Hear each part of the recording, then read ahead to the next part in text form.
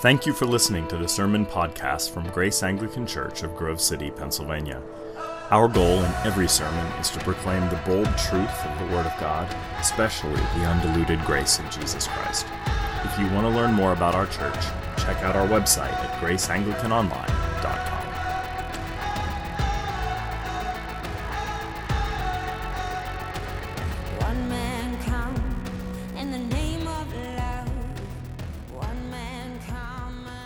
Some of you history buffs will know the name Antiochus IV. He was the Greek king who reigned from 175 BC to 164 BC. And at his coronation, he gave himself a new name. He rebranded. And he began to call himself Epiphany, or Antiochus Epiphanes, which literally means God made manifest. I mean, he had a lot of self-esteem. And he was a man of great extravagance. He wanted to prove that his reign had been blessed by the gods, and in fact that his person had been invested by the gods. And so he spent a lot of money and beautified the country, and he was very interested in the arts and in architecture and in plays and in opulence and in Greek culture. But he had a personal vendetta against the Jewish culture. He really was deeply anti-Semitic. So he despised the Jews because he thought that they were backward.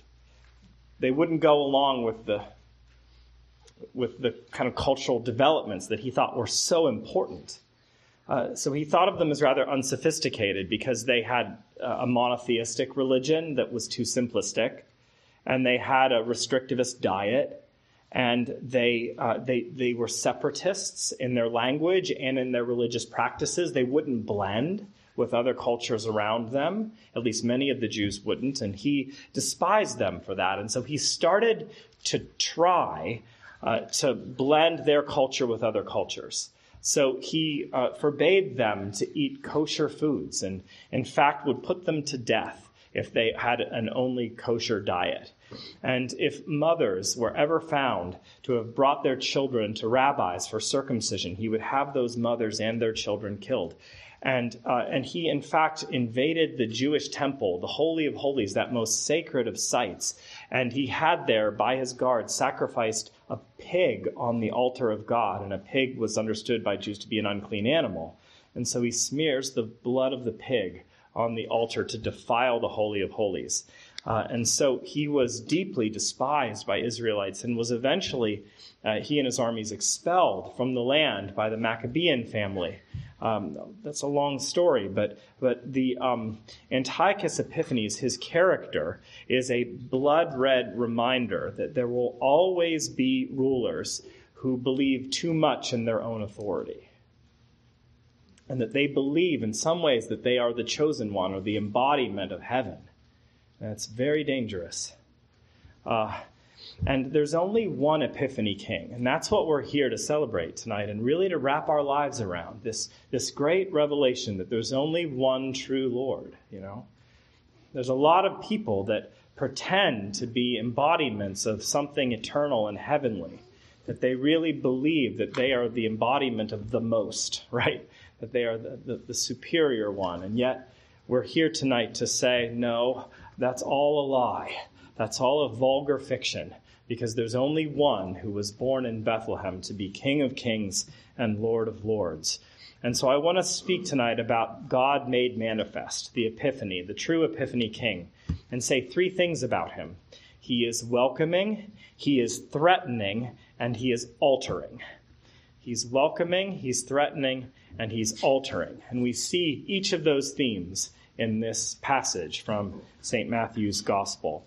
But first, the Epiphany King, the God made manifest King, is welcoming. And let's read this together in verse 1 and 2. After Jesus was born in Bethlehem of Judea, in the days of Herod the king, behold, wise men from the east came to Jerusalem, saying, "Where is he who has been born King of the Jews? For we saw his star when it rose and have come to worship him." Okay, so you have a caravan of unnamed, unnumbered magi. Now, tradition tells us that there are 3, and they base that number, by the way, on the 3 gifts, but we have no idea how many that there were. There could have been 200. We don't know. We don't know their names. All we know is what they brought, and we know about their disposition toward this child who was born and their faithfulness in following the signs as they understood them. They were from the east. We don't know what that means. Maybe Iraq, maybe Saudi Arabia, but they came from distant places. They weren't Jews. Now, people wonder, how would they have understood the Jewish scriptures or certain prophetic elements? And there's actually a very easy explanation for that. You may think that Judaism as a religion was contained only in the land of Judea, but that's actually not true, because in I think it's 586 BC, that's when the exile occurred, and all these Jews were taken out of their homeland, and many of them were brought to Babylon, right, which is in Iraq. Right? Well, not all of the Jews, after the exile was over, came home to Judea. Many of them stayed behind in Babylon and set up shop there and built synagogues and study centers there. And Judaism had a very flourishing place in Babylon for many, many years. And so it was well known. The scriptures were well known even in that part of the world. And so these mystics, these astrologers, these magi, we don't exactly know what they were, believed that because of this star, and remember, star is just shorthand, ancient shorthand for any celestial phenomenon. This star appears, and they believed that it heralded glad tidings, that there was something about this star that if they traced it out right, and they believed that they understood where it was leading, that it would take them to a great epiphany. And I want you to think with a Jewish brain for a minute, a first century Jewish brain, about how weird this story is. Because even though the Jews were spread out in different places all over the Roman Empire, they were a fairly exclusive religion. They were kind of like the Hutterites or the Amish, and they had a distant relationship with their neighbors, or were supposed to, because the law commanded that they not blend too much with their surroundings, that they ditch the tin gods of the empires in which they were present, and that they didn't intermarry with pagans, and that they didn't eat the way that the heathens would eat, and things like that. And so, they were a somewhat conclavist religion. But the founder of Judaism, a man that we talk about a lot here because he's very significant, this old man named Abraham, was given a long-term vision for his country and his progeny right when he was called by God, right from the day he was chosen as special, as alarmingly special. He was given a vision that his family would exist for more than just his family, that his family would help everybody, that everybody in the world would be better off because of them, and that all nations and all families would be blessed because of him and his family. And so he thought that different tribes and different dialects and different sin patterns would be, all those people represented by those things would be brought home to God. And we believe that Jesus Christ is the one who made that ancient promise come true. That's why St. Paul can write in Ephesians, which we were preaching through and will continue to preach through in the season of Epiphany. In Ephesians, Paul can write that Christ came for those who are far off and for those who are near, for those who were in the family of Abraham and for those who had never heard of Abraham. That he came for everybody, for the explorers and the traders and the doubters and the conflicted, and for me and for you and for everybody here. That he came for all of us. Well, in Jesus' early days, we see this trajectory begin to actually take shape. That these people from far off lands are mystically drawn, that God bends creation, if you will, in order to draw people toward a redemptive end, that he brings the Gentiles home. And so God's truth, even at this moment, leaks through the geographic boundaries of Judea into Iraq or into Saudi Arabia, wherever it was. And this is supposed to send a message to us that is even more fully fleshed out in the rest of the New Testament. And it's simply this, that God really does love the outcast and the outsiders and the unlikely. And people who have never read the Bible, who don't like the Bible, people who are very cynical about organized religion, people that grew up in devastatingly terrible homes, and people who have a lot of secrets on the inside, people that harbor a lot of bitterness. All of them, all of us, we're all brought in. That's the idea. And God is drawing all of those people to this child king. They all receive heaven's welcome. And that's why I think it's always good to have a church that has people in it who make you raise your eyebrows. There should be somebody in here that you don't want to go on a camping trip. Well, I mean, you're not going to go to Vegas with them. Well, maybe you wouldn't go to Vegas anyway, but, you're not going on a road trip with this person, right? Because, they're not your people. And yet, the point of Epiphany is to say that God has a people that's bigger than your people. God is not interested in your limitations or in mine or in our tastes or our moods, Doesn't care. Overrides them. That's what grace is all about. He extends farther than you think he's going to extend. And so thank God there are people in here tonight who might make you raise your eyebrows. Thank God for that, right? Because maybe you make somebody else raise their eyebrows, Like, we've all got something. We've all got a story, and we've all got idiosyncrasies that will drive the world crazy. And isn't it great that God in his grace says, I don't care what they think about you. I'll take you, right? Well, we see that impulse here in this Epiphany king who welcomes these strangers from afar. And I think it's important to remember that the Antiochuses and the Herods of this world don't believe in that kind of thing. They do not believe in welcome. They do not believe in warmth. They believe in threats and steel. That's it. And don't cross them ever. But this is the God who comes to people who do cross him and welcomes them in and says, Father, forgive them. They don't know what they're doing. Right? So the Epiphany king is welcoming. And at the same time, helpfully so, the Epiphany king is threatening. We read this in verse 3. Please follow along. This is verse 3 to 8. When Herod the king heard this, he was troubled, and all Jerusalem with him. And assembling all the chief priests and the scribes of the people, he inquired of them where the Christ was to be born. And they told him, in Bethlehem of Judea, for so it was written by the prophet, And you, O Bethlehem, in the land of Judah, are by no means least among the rulers of Judah, for from you shall come a ruler who will shepherd my people Israel. Then Herod summoned the wise men secretly and ascertained from them what time the star had appeared. He sent them to Bethlehem, saying, Go and search diligently for the child, and when you have found him, bring me word that I too may come and worship him. Now, there's a little bit of dark humor in this passage.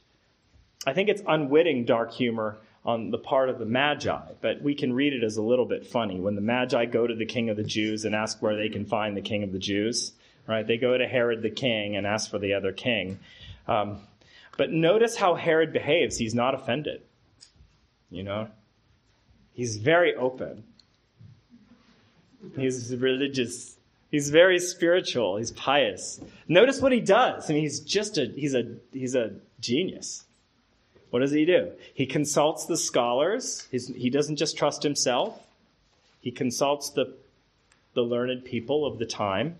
Then he studies the scripture. He understands the vow of the Old Testament about the Messiah's birth and how it will occur in Bethlehem. Then he tries to piggyback on the faithful with the Magi saying, I'm so glad you're here. It's very helpful for me. And I want to be a pilgrim too, just like you. And then he also has worshipful aspirations. He's like, you're here to worship. I'm a worshiper too, Let me join you whenever you figure this thing out. But it's all a crimson ruse, it's ridiculous. Nothing's true. Herod has murder on the mind, and a baby king was a threat. By the way, Herod had killed children before. The Hasmoneans, they were like the ruling dynasty in Judea before Herod came to the throne. There were young Hasmonean children of the royal line that Herod had baptized to death. I mean, he was a sick man who did sick things like that. And I think that there's a lesson in Herod's behavior. The lesson is something like this. Always beware of a ruler or an authority or a politician who lifts up a baby or a Bible, because he's likely later to stomp on both. Just be careful. Don't be a sucker. Just because somebody plays a religious game and touts around religious language doesn't mean anything, because anybody can do that, including Herod the Great. People often use us as props, or people pander to us. They use us, they treat us like suckers for a power grab. But Herod, he wasn't an idiot. He wasn't an idiot. He understood that this Christ was in fact a threat to him. He was right to understand Christ that way. Christ was a threat to him. Christ threatens anything or anyone that claims to be best or most, because nothing but Christ is best or most. It's fascinating to me that the Chinese government has a sanctioned church. You may know this, called the Three Self Church. And at least the last time that I heard reports from what was happening in the Three Self Church, they were forbidden to preach from the book of Revelation. Why?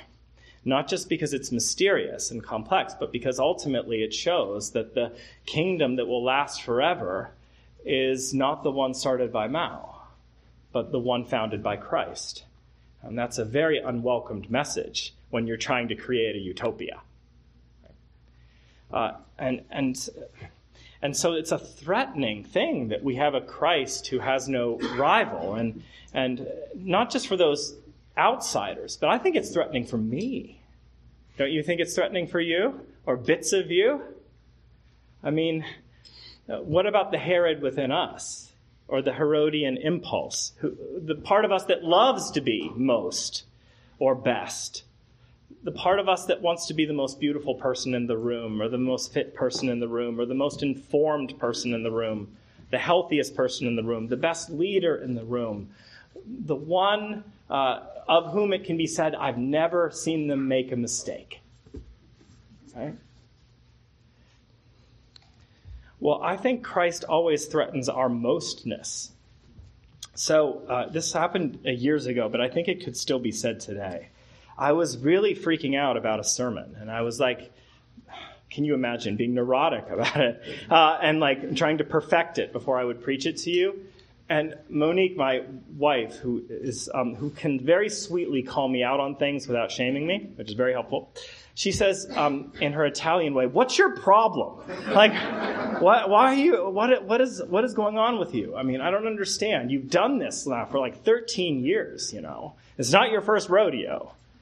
And I said, "Well, I just want every sermon to be better than the last sermon." And she said, "What kind of a law is that? What kind of a law is that? So you can never rest? You can never just be okay? Everything has to be amazing all the time? That's insane. That's insane. To be the most, there's only one who is the most. And it is not the man in this gorgeous getup. No. And it's not you either, right? And that's not a condemning word. That's a relieving word. You don't have to be. What kind of a law is that? You don't have to be that person. We're all just struggling disciples of Jesus. And that's okay. And there's only one who is the most. And so we have an option.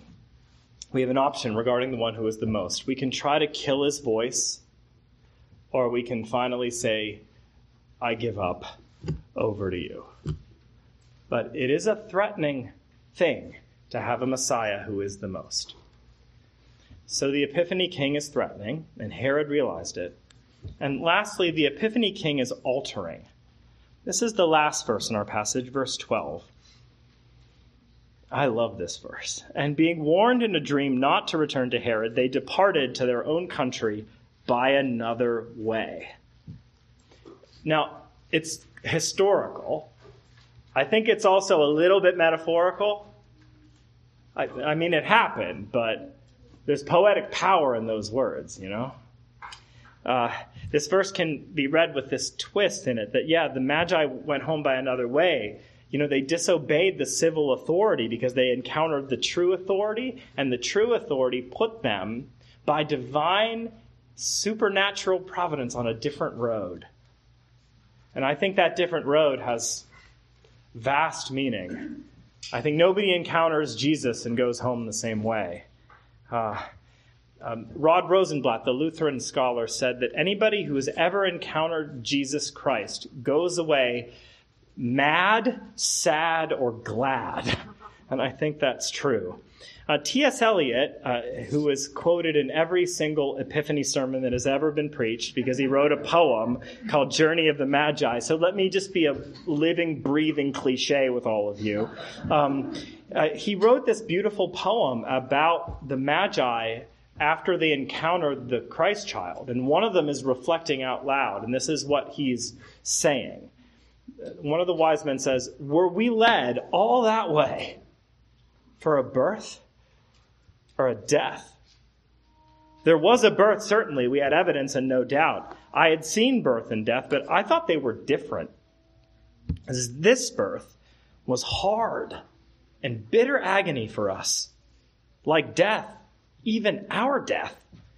We return to our places, these kingdoms, but no longer at ease here in the old dispensation with an alien people still clutching their gods." They went home, but they didn't go home. They were released back to their places of origin, and yet they never really fit again. And I think that's true when we encounter the one who is King of Kings and Lord of Lords, when we have a taste of the new life, when we begin to gulp the grace of God, when we realize that we're not justified by our improvement, when we realize that we don't have to be most, and we can't be anyway. We never really fit in a world that is feverishly trying to be most anymore. Yeah. I think Jesus in that way makes us sacred skeptics, skeptical about the power claims and mostness of our leaders and ourselves. I think that's why St. Paul says, after there's this divine encounter with the risen Son of God, we are aliens and foreigners in this world. We don't belong to the old dispensation. We don't belong to Antiochus or Herod or the Herods that live within us. And therefore, Jesus Christ alters things. Jesus is a very complex Messiah, right? Because he comforts as well as discomforts, both for our everlasting benefit, by the way. You'll never find a consolation like the consolation of love that's in Christ, because he doesn't need you to be amazing, right? And so there's a love there that will meet you tonight, regardless of your mood before you came into this service.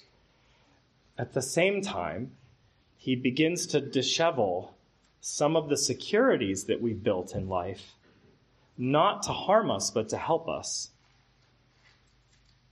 And so we come to a complex Messiah who loves us so much that he won't comfort every aspect of us. By the way, Simeon, the old man in the temple, predicted this. Remember, Eric preached about it last Sunday. Simeon was this old man he got a vow from God that he wouldn't die until he saw the Messiah. So he clutches the baby Messiah, and he looks at the mom, and he says, this baby will cause the rising and falling of many in Israel.